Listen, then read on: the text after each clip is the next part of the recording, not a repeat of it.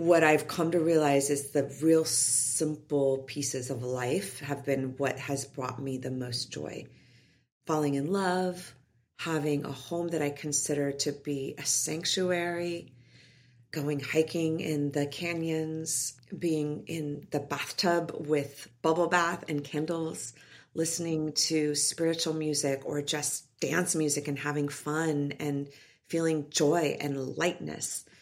Having deep conversations with people like you and really talking about the importance of tuning into the authentic self, and then also knowing that I have meaning and purpose and impact in everything that I do, or at least in a lot of things that I do, including my work. It all begins by understanding the mind. I want to be happy now. I don't care about the future. I want to be happy right now. You are not alone. You are never, ever, ever alone in this. It's helped my voice grow and given me freedom to be creative on my own. I'm Christina Barcy. Welcome to Be Bold, Begin, a podcast dedicated to you, the creative, the healer, and the innovator. The topics and conversations we have here are designed to help you discover what might be getting in your way and offer you tools, techniques, and guidance to move through them. I live in the imposter's body more than I live in my own body. I don't have to feel like I don't deserve this. This is where creativity and healing intersect. If you decide to be bold and begin, you have the opportunity to feel humbled and empowered. I totally believe that. I'm a certified Kaizen Muse creativity coach, a certified Reiki energy healer, and an entrepreneur, artist, and presenter. I will share with you my experiences, my proven tools and techniques that helped me and my clients and loved ones shift and expand in the areas they most desired. This is a gentle and open space where you will hear how others are being bold to encourage you to begin your own journey or expand the one you're on. This is Be Bold Begin.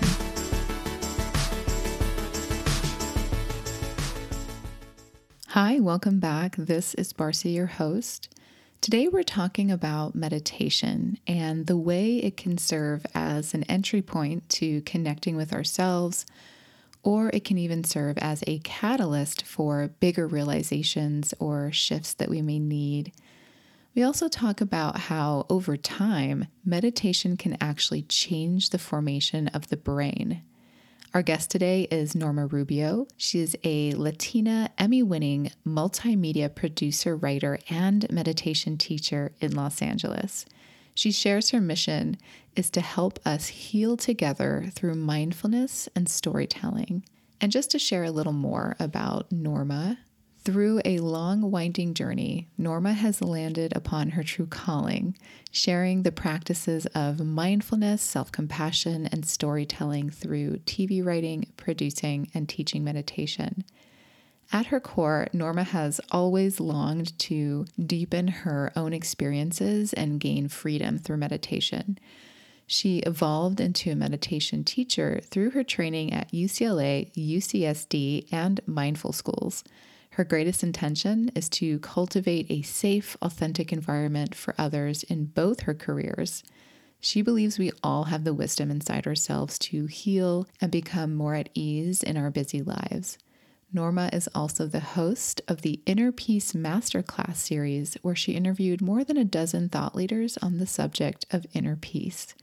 She is honored to be sharing her love for meditation and storytelling. Norma is definitely a kindred spirit and another guest that took some time to get booked on the show, over a year actually, but it was so worth the wait. If you're curious about meditation or you already have a practice, I think you're really going to enjoy my conversation with Norma Rubio. So welcome, Norma. Thank you. Great to be here. I'm so glad to finally have you on the show. We've been trying to get this going for over a year now, right? Yeah.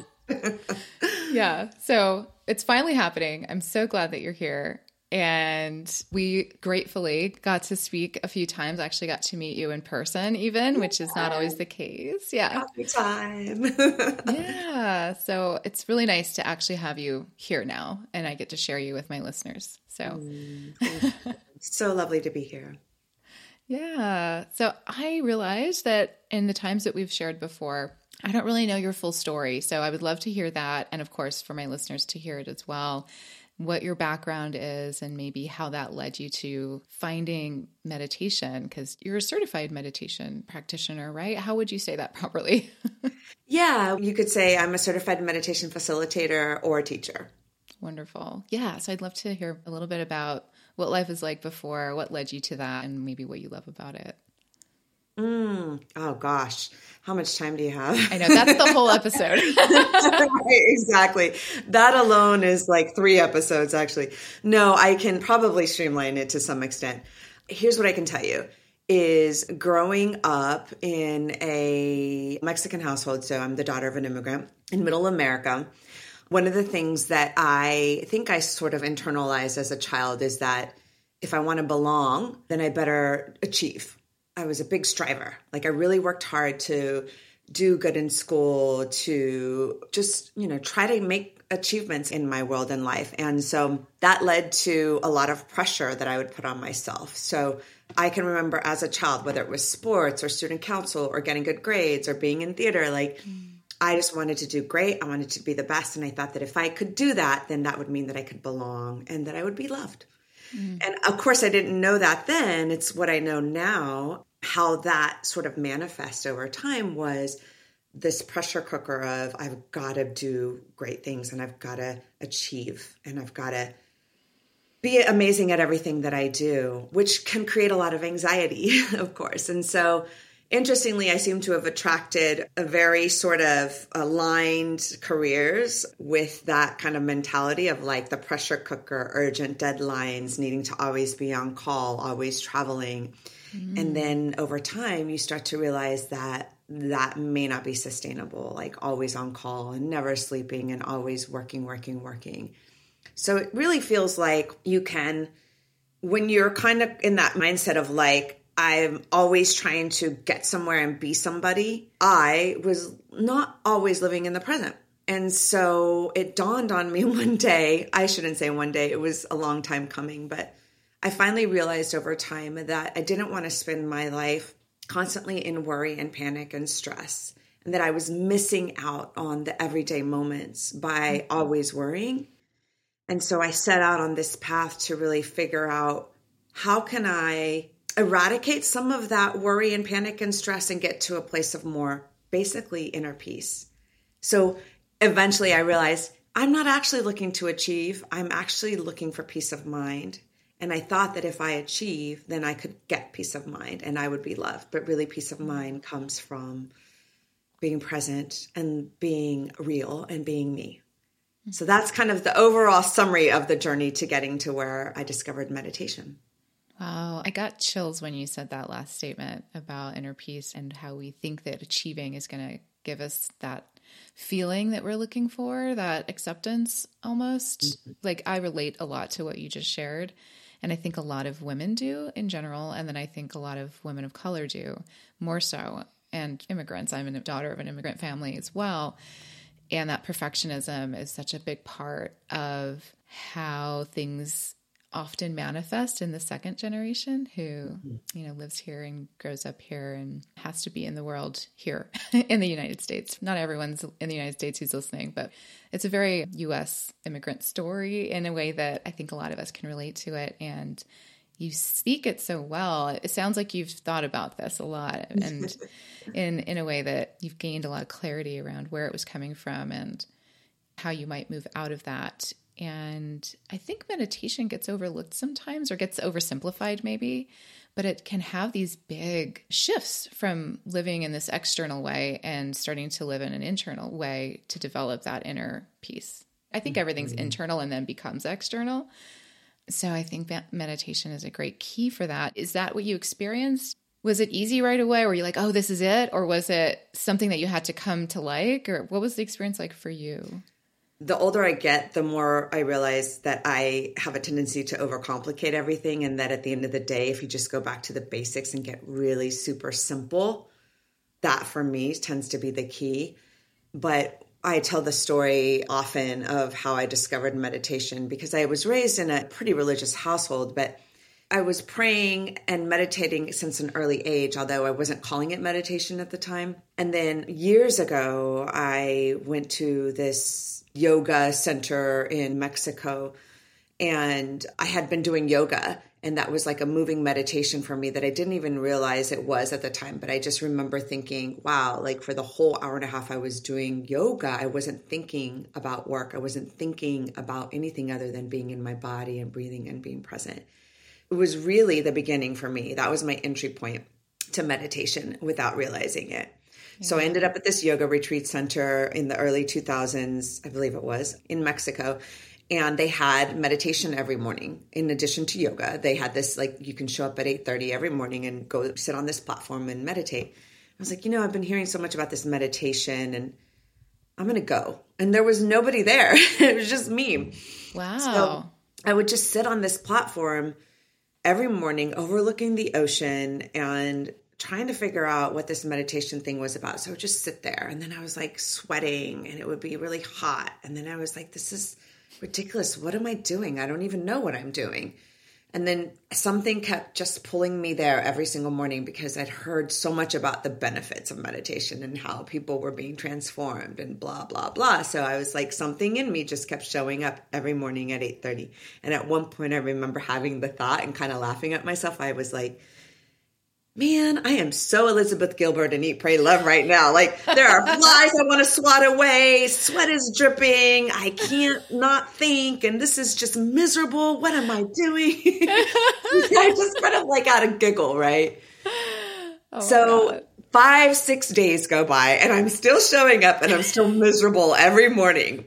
Day 7, the last day of this retreat, I show up on this platform all alone. And all of a sudden, I had this mantra that I remember from my childhood days of be still and know. And I was like, man, my head was just going, and I was like, just be still, just be still, just be still and know. And I was like, just stop everything, be still and know. And I just kept repeating that over and over. And all of a sudden, I felt my nervous system just completely settle and relax. And then I took a deep breath and tears, I literally started weeping. And it was like I saw this vision of me jumping off a cliff with wings. Oh my gosh. And then the message that I got was, you are enough, Norma. You are enough just as you are. And then I just kept repeating, I am enough. I am enough. And that was the last day of the retreat for me. And I couldn't get that hour out of my mind. From that day on, I was sold on meditation. I had recognized that if I took even just a moment to breathe and be present and be in my body and just allow whatever thoughts were happening, all the worries I could just put aside for the time I was sitting there, that I could actually connect into this place of inner knowing. And the inner knowing really was about me loving myself and finally believing in me and knowing that it's okay just to be me. That literally brought tears to my eyes hearing you speak about it. And what a powerful experience, what a powerful moment and vision and ability to connect to that part of yourself that is so free, that feels like it can fly off a cliff. And that it's like this gentleness of being and this power of soaring all at the same time. It's so beautiful. Yeah. I developed wings in Mexico on that day. And it was like, oh, like the power is all within you. Like you've been searching all over the place and it's always been right here within you. Sometimes it feels cliche to say that out loud, but when you experience it on such a deep level, it's kind of like, I don't care how cliche it sounds. It was the experience that actually helped me start to embody and ground into the idea and even the possibility that me, just as I am, without anything else, all the noise, can be enough. That like it doesn't require me to be somebody I'm not, have a job that's like what everybody thinks is amazing. It just, me alone, having a conversation with you in this moment can be just enough. And it can also mean that I can be loved and that I can belong. and that I can bring light and love into the world. And all of the things that I just deeply craved, like connection and all of that, and then it's all there and it's already there, and I don't have to seek for it anymore. Yeah, and it's always been there. Yes. Yeah. There's so much, almost like relief. It feels like an exhale in the way that you shared it. And it's such a great reminder to hear you talk about that, because it helps me remember that. And I hope it helps others remember that I say it all the time, like, you are enough. I say it all the time, but to hear someone else say it, it's a different energy, and it's nice to hear it outside of me. Yeah. You know, I think it's like a universal struggle that so many of us hold, because we condition ourselves over time to believe that, I shouldn't speak for everybody, but for myself, to believe that I'm only enough if this, if that. And it's usually on the outside, when in fact, I was born enough, and so were you. Right. And I'll add enough when too. Like, we think we have to become something or step into something. And when we do, we'll have fill in the blank, some kind of fulfillment, some kind of thing that we're told is important, that makes us important. Yeah. That makes us worthy of, again, fill in the blank. That could be love. That could be prosperity, or, whatever it is. It speaks so closely to worth, I think, and how we value, or what we value, maybe, like what processes we value, what ideas we value, and how we value ourselves is such a reflection of what those things are. And it can really, really change. It does feel like a simplification, because it feels like things start to fall away for me. And what's left is this, what you shared about inner peace. And really, at the end of the day, it's love and peace. And as hippie as that sounds, like, I know that, like you said, it's like, yes, sometimes it does sound cliche, but it's truly, at the end of the day, like, that's what we want. That's what we have already. Yeah. If we allow it to be the thing that we connect with what we seek. Yeah. And we have the choice. I oftentimes think about this, like, I can choose to be in fear, or I can choose to be in love. I can choose to be in worry, or I can choose to be in love. I can choose to act from fear, or I can choose to act from love. And a lot of times I'll hear people say, like, one of the questions about meditation is like, well, will I lose my edge? Like, will this make me not ambitious anymore? I had that fear with certain things. Yeah. It's a common one, right? Like, it's like this idea that we're going to just become so surfer bro or whatever, like, and we're just going to lose that sort of ambition, or the hustle, or the thing that has made us successful in the world. And I think what I've come to realize is, first of all, one has to find out what works for oneself, right? Like, it's really important to explore and determine, at least for me, what works for me. Because a lot of people have a lot of opinions, but ultimately you're the decider. And secondly, I realized over time that meditation for me has actually made me more empowered to make the hard decisions, and to set the boundaries, and to be in charge, and to embody the divine feminine wisdom that we hold, and to be able to act from that place, right? So now I can choose when I'm, leading a team of people, I can choose, am I going to be a leader, or am I going to manage? Am I going to be someone who is exuding kind and compassionate strength, or am I going to be a dictator and full of like ego and act from a place of fear, therefore not trusting my team, right? So if anything, I think it has become more empowering, and it's made my edge less hard around the edges, right? It's a little softer. And I really do believe, if you think about it, like all the great leaders, the nonviolence and the idea that if you act from a place of love, that's actually where change really happens. Yes, people will respond to fear because it triggers the amygdala part of us, that the fight, flight, or fear that we think is going to keep us safe. Yeah. But what is going to be sustainable over time? And that, in my opinion, for me and my experience, has been choosing to act out of love when possible. I'm not perfect at it, but I try. Yeah, it's a practice too. It's a thing we have to decide and choose to practice each moment. Yes, it is. It's a lot about practice. I mean, I've not yet met anyone who does it perfectly. Nor should we. I mean, where's the growth in that? It's so true. I know. I hate that part, but yes, it's true. I know. Sometimes I love it. Sometimes I hate it. Depends on how it shows up. Yes.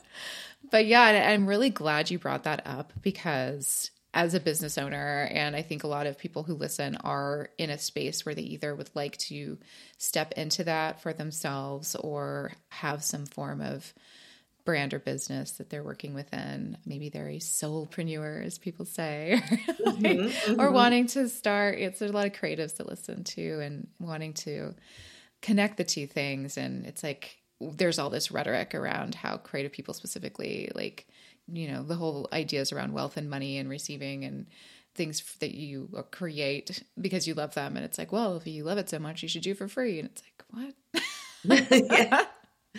Yeah. So it's like really kind of these conversations and talking about it from a perspective where there is action as part of the conversation and choices. And the reality is that we need money to live like we do. And we have to have some way for that to come in for us in our lives. And what if we did it through love? What if we brought it in through something we love or with the energy of love or by choosing to do it with love versus fear? And you're right, things will come in. You can still operate under fear. You can still be quote unquote visually or successful, externally identified as successful, but you may not feel that way. And that's when things start to fall apart, you know, when we're like, well, I don't understand, you know, I'm doing all the right things. And it's like this energy shift is at the core of that, of how we start to actually experience it as something we want. Yeah. I mean, and that takes time to cultivate as well, right? Sometimes we don't even know that we're acting from that place. Yeah. And when I become conscious of it, it's like, oh, wow, even still, I'll act out of fear. Like I might even still know and be conscious.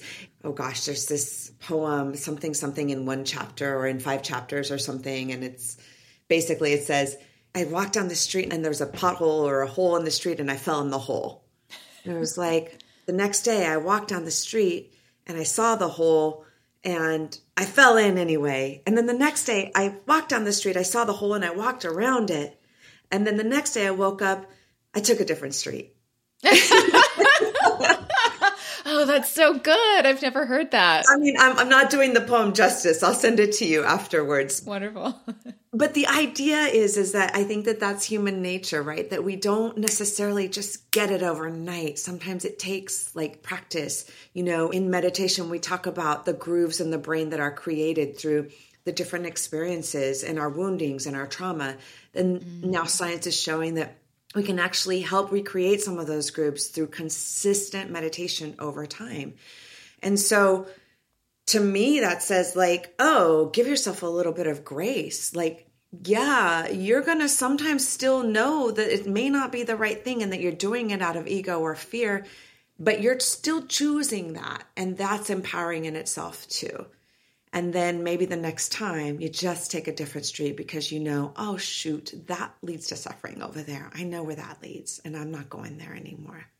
And so for me personally, I've had to give myself a little bit of grace around that and trust that like, yeah, sometimes my process means that I'm going to have to suffer a little bit. And I've made it through in the past, so I'll make it through this time. And then sometimes I'm like, yeah, no, I'm not suffering this time. Yeah, you said so many key things there that are so accurate in the way that it happens. It's in the way that these moments can occur. It's like, all right, so I've become aware enough to know that maybe I want to start choosing a different street, but like, when do I choose a different street? Like what scenario? It can take years to start really choosing the other street.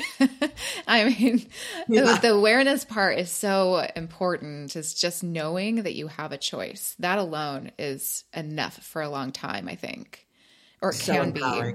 Yeah. Just knowing that there's another option. That was so shifting for me when I was taking my creativity coaching program. That was really shifting for me. And I learned a lot of principal things that I had no idea were even an option. I didn't know I could change the way I think to that level. I didn't know I had that much choice. I didn't know that I could actually operate from an intuitive place and that all the voices in my head were noise. Not all of them, some of them. Yeah, like I learned so much about fear. I mean, there were so many options presented to me that I had no idea were available. And so I love that you brought up give yourself grace, because you can't ever be where you aren't already. It's like you can't know what you don't know kind of a thing. But when you start pulling on your curiosity a little, then a few more options present themselves, and then you keep going, hopefully. Like being curious is so wonderful to leverage too when we want to become more aware and become more compassionate. I think curiosity is really connected to compassion as well.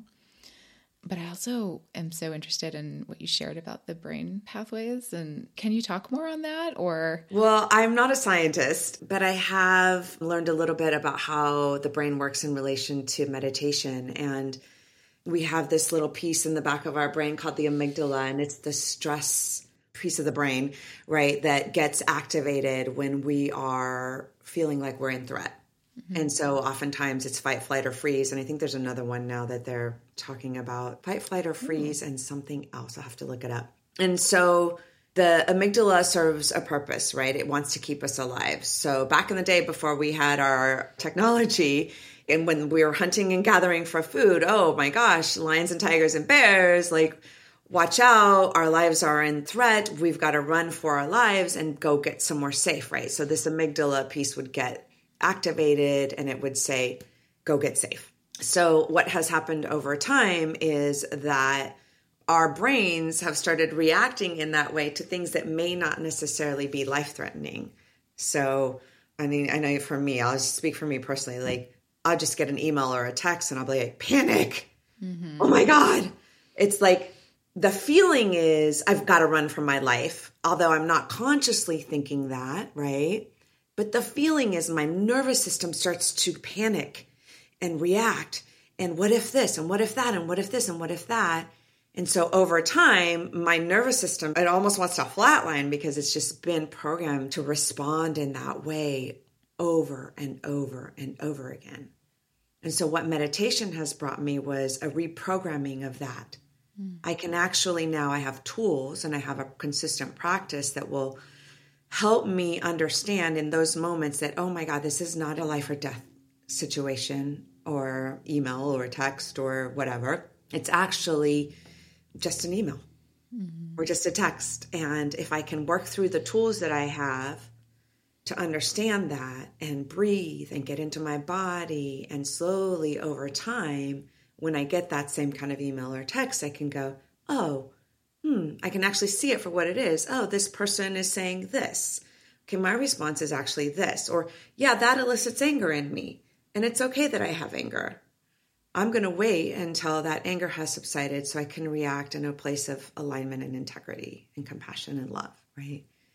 Versus reacting in what we call reactivity state and then saying something that I might regret. And so there are studies now that have shown that over time, if you consistently meditate, and I can't tell you the exact dates because I haven't seen the research in a while, but it does take a little bit of time, at least 6 weeks, if not more. And if you consistently do it over time, there are grooves that get made in the brain, and they can actually start to be reprogrammed and rewired through a consistent meditation practice so that we're not just immediately going to that default state of, and we're just going, oh, okay. And we get curious. We say, Or we just notice, oh, that makes me feel panicked and worried. As opposed to, oh my God, I'm going to die or whatever it is, Yeah. Thank you for sharing that. I think it helps to link it to something that is science-based sometimes, because it helps us understand that the impact is more than just in the moment.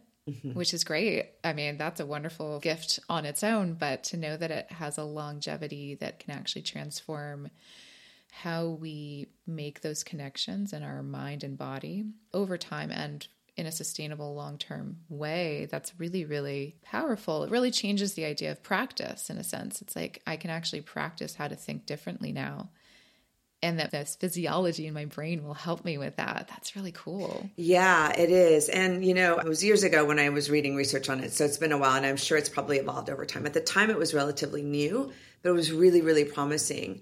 And like anything, even in science, it takes time and lots of studies and lots of brain mapping and whatnot.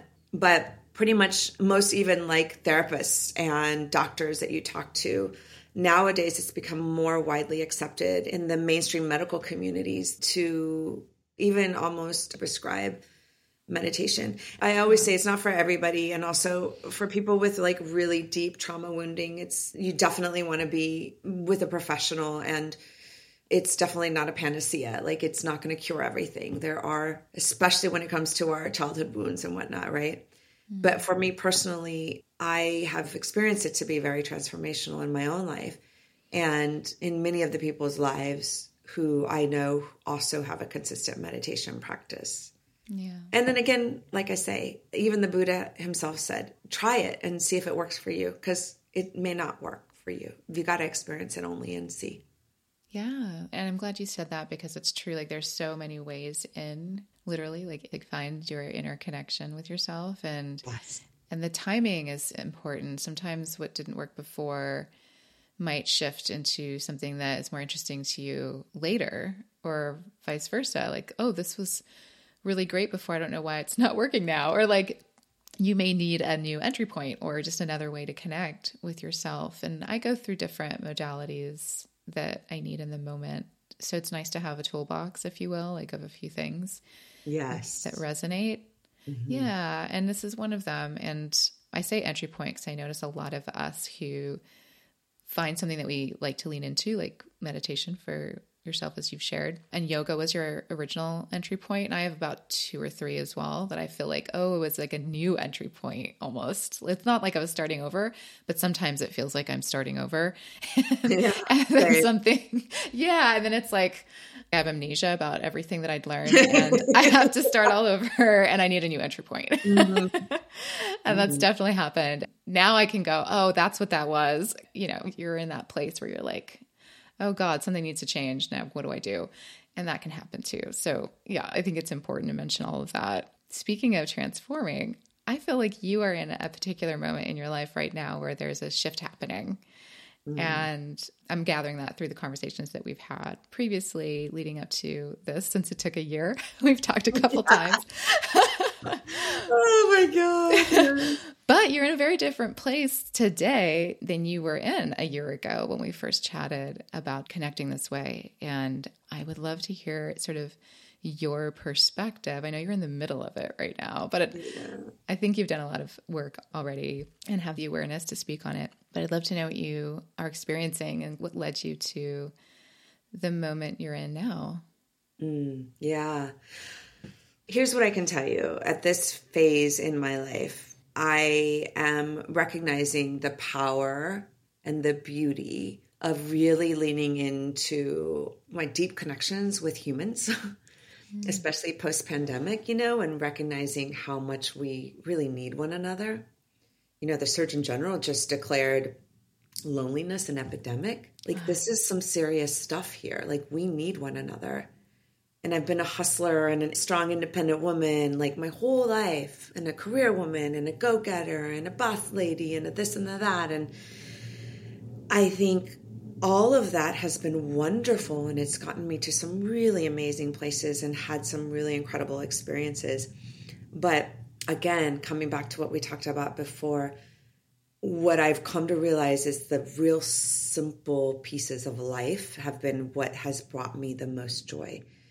Falling in love, having a home that I consider to be a sanctuary, going hiking in the canyons, being in the bathtub with bubble bath and candles, listening to spiritual music or just dance music and having fun and feeling joy and lightness, having deep conversations with people like you and really talking about the importance of tuning into the authentic self, and then also knowing that I have meaning and purpose and impact in everything that I do, or at least in a lot of things that I do, including my work.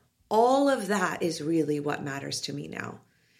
And so as a result of that, I've had to make some really hard decisions about what I'm doing with my life. And so I'm really in that place of like determining, what's the next dream? What's the next dream for me? And I'm not exactly sure. I don't know the specifics of what that is, but I know that if I take the time to settle and not be on the go 24/7 and take time to sort of like meditate and percolate in the desires of the dreamland and what that means for me, and not attached, by the way, anymore to like the form, but really just dive into like the essence of what I really desire and then let it go and just be like, okay, universe, like this is what I would love, but I really want what's best for my highest good and those around me and the people that I love.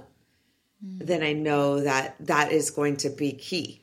So for now, where I'm at, when you say, transition, I'm in this place of like really wanting to understand what's next for me in my career, specifically because I finally have gotten to this place where I've created a really lovely, dreamy home life. And I want to maintain it and have a little more space for the things that I love, like the dancing and the bath taking and the hiking and the yoga. And I would love to get into a Sangha again, or like some sort of spiritual community with other like-minded individuals, and take the time to do that too. So less hustle and grind and more space.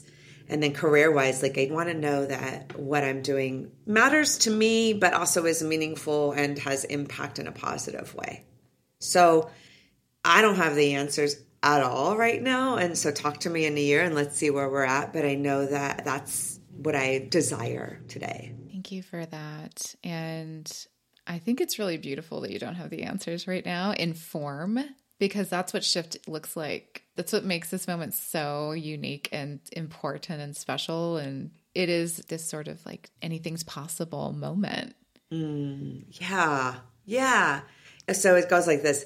Anything's possible. I know it. And oh my God, what am I going to do? Right. No, but anything's possible. Just trust and believe. But how am I going to pay the bills? But that's where my practice comes in, and just trusting that that is part of the process is a big piece of it for me. I really love that you're bringing in like what it's really like what this, because it's true. It's like the truth is that it's both. It's all the possibilities, which kind of is always the case. We always have all of that available to us. But when we're in a place where we're looking at it like, well, what is it going to be? That energy is really high, right? And then on the flip side, it's like, you got to bring in that practice to be like, how do I stay grounded during this time? Because all the possibilities, that's like up in the air energy sometimes. Yeah. And so we need to find ways to feel stable and grounded and foundation beneath our feet at the same time. And maybe that's what the fear is serving for us in those moments. It's like, just remember, like, you still need to have ground beneath yourself and find ways to create the action. And, there's the moment you're in, and then there's the moment you will be in that you're creating at the same time. So it's like quantum physics a little bit. Yeah. I always like to say I'm living the life I never knew I always wanted, because me too. Isn't that great? Right? It's really about the essence of what we think those things are going to bring us. So what do I really think that having that prestigious career or that award is going to bring me? Oh, well, it's going to make me belong. It's going to make me feel like I'm loved. It's going to bring me like the sense of like worthiness. And if I can start to learn how to embody and then cultivate that in my own self, regardless of these outside circumstances, then really all that's left is for me to just cultivate more experiences that enhance that already internal experience more and more. And then once I'm in that place, I really believe that that creates this compound effect of empowerment that allows me to go in and actually have that sort of for me, I describe as like, I have a deep desire to create meaningful something for others in the world in a way. Like I get a lot of nourishment out of knowing that something I did has lifted you up in some way or helped cause change for the better in your world in some way.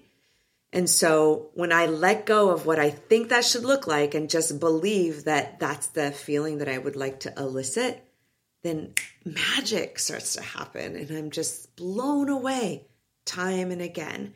I never could have imagined that my life today would look like the way it looks if you would have asked that 16-year-old Kansas girl, that's where I'm from, if you would have asked her what it would look like, I would never have described the exact circumstances of my life today. But it's exactly what I craved at 16. Just looks different than what I thought it would look like. And that's okay. That's actually better for me. Yeah, I'm grateful for this part of the conversation again, too, because the essence took me a long time to understand what that word meant. I'm like, okay, the essence of what? Yeah. So for me to like embody what that means. So I love talking about it now because I finally understand it, but I'm sure there's others out there that are like, essence, like who talks like that? You know, like maybe their world isn't speaking in this way yet. And it took me a while to get there too. And it's lovely to hear you say it, and you say it so eloquently, like that truly is like the way it works. But trusting that that is actually how it works can be really foreign if you've never heard it before, but it really does work that way. And how would you define essence of something for someone who maybe is hearing this for the first time?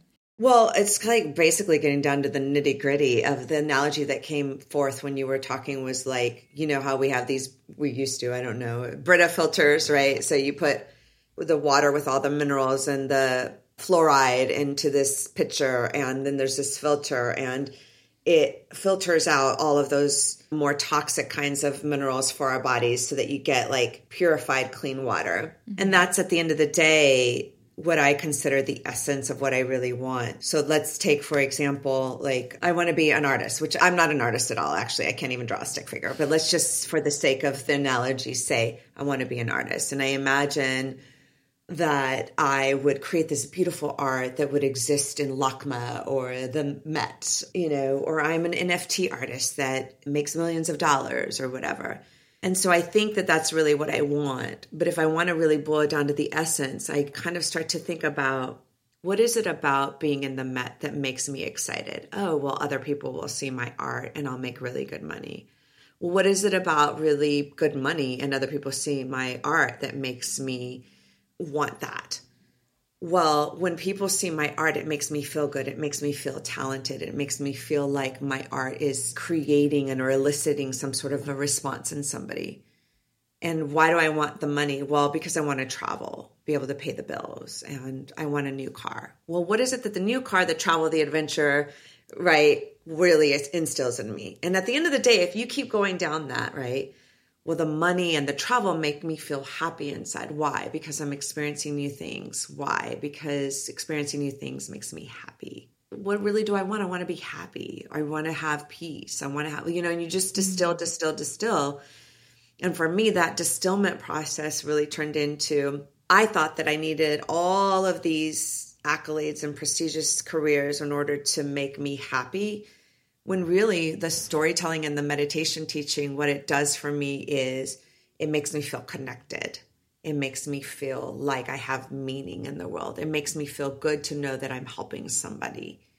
And so I can elicit that kind of reaction and behavior in so many different things. And if I focus on that, then maybe I can stay open to the fact that it may not be storytelling and it may not be meditation. It may be being on a podcast with my friend Barcy. Like there's so many different ways. And so when I stay open, then now all of a sudden I'm like, oh, podcasting, this feels really awesome. That gives me that same kind of lift and endorphin enhancement that creating that art does. Mm-hmm. And maybe I want to try podcasting, you know, like, I think that's kind of what I'm getting to. It's a very long roundabout way of saying that's the essence for me.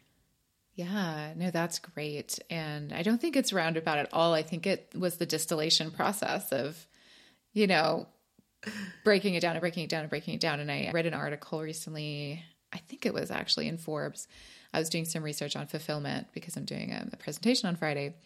And it said, play the kid why game, which is kind of what you just shared, which is just keep asking why to boil things down to, he was basically saying the essence with different words, but to kind of lead us to what it is that we really want. We use the word purpose a lot as well. These things can be linked to purpose. I don't think they're synonymous or the exact same thing, but they're connected to that for sure. Because meaning, we want to have meaning around The things we do, even if we think we don't, we do. Yeah. So I appreciate that. I wish someone explained it to me that way when I was first hearing it. So I think that's perfect. And it's a great reminder too, for any of us that are doing something new. Whenever we do something new, we kind of have amnesia again. So if you're trying something new, these are great reminders to be like, what if I just asked myself why, and just distilled it down to the thing that you want to feel, that you want a part of every day. Like, what is that thing that you want to feel every day? How can you bring a little bit of that in each day? And where does it already exist? And that's the gratitude part, right? Like, where have I already created it? And how can I connect with that and realize that I have a little bit of it already? Do you do that? Do you find that that's part of your process too? Or 100%. That's why I say I'm living the life I never knew I always wanted, because I have an amazing life today. An amazing life. Yes, I struggle. Yes, I worry. Yes, I get in my head. And I think of like my dad, who lived in a mud hut with dirt floors and basically comes from abject poverty.